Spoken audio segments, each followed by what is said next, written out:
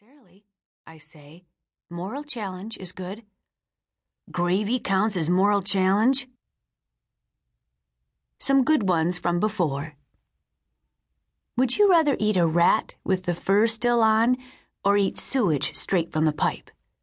Would you rather have your father sing at the supermarket or your mother fart in the principal's office? Would you rather be a murderer who gets away with it and has to live with the guilt, or someone who is kidnapped by a wacko and doesn't have the courage to kill the kidnapper? Would you rather lose all your hair or all your teeth? Would you rather have a piece of rice permanently attached to your lip or a fly always buzzing around your head?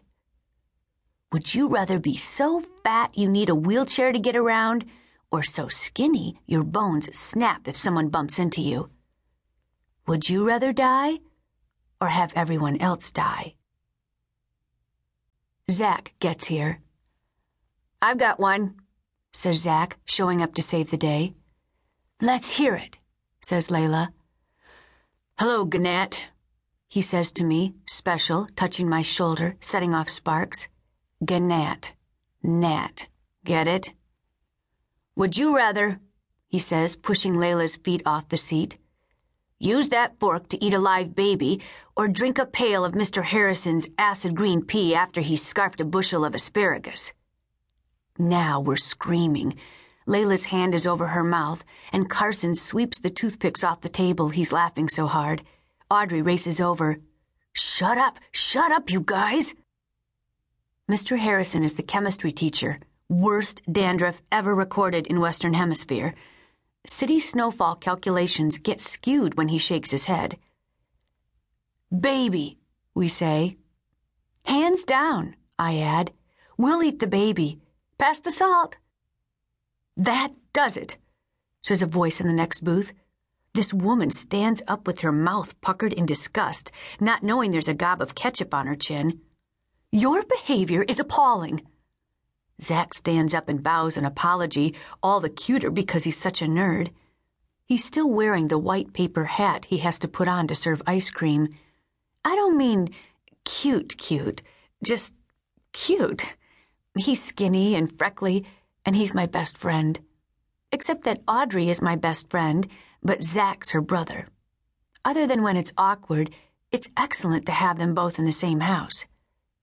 His hair is below his collar, so they make him wear a hairnet too, but he tears that off the instant he leaves work. He likes the paper hat, though. Thinks it makes a fine accessory with the patched black jeans and the skull on his t-shirt.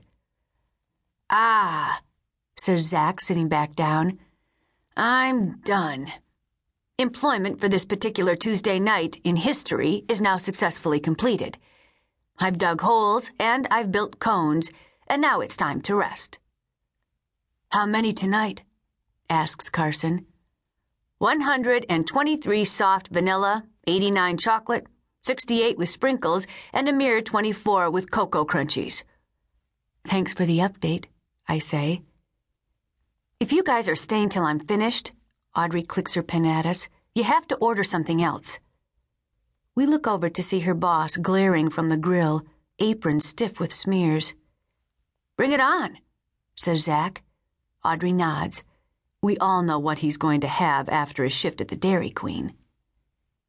I get a text message from Claire. Remind me to tell you what Kate said. Audrey brings Zach his large V8 juice with pickles on the side and a plate of saltines. Then she goes to change out of her Ding Dong Diner Deluxe dork uniform. We've done a survey. Of all the dumb uniforms any of us has to wear for our summer jobs, Audrey's is the worst. I secretly love my lifeguard tank, but Audrey, oh my God, she won't go outside the restaurant even to get on her bike and go straight home. It's this pleated miniskirt with a red and white striped vest over a puffed sleeve blousey thing made of the sleaziest polyester, plus a little hat that has an oversized crown embroidered with the face of a clock. Audrey tells the owner that ding dong means a doorbell, not a clock.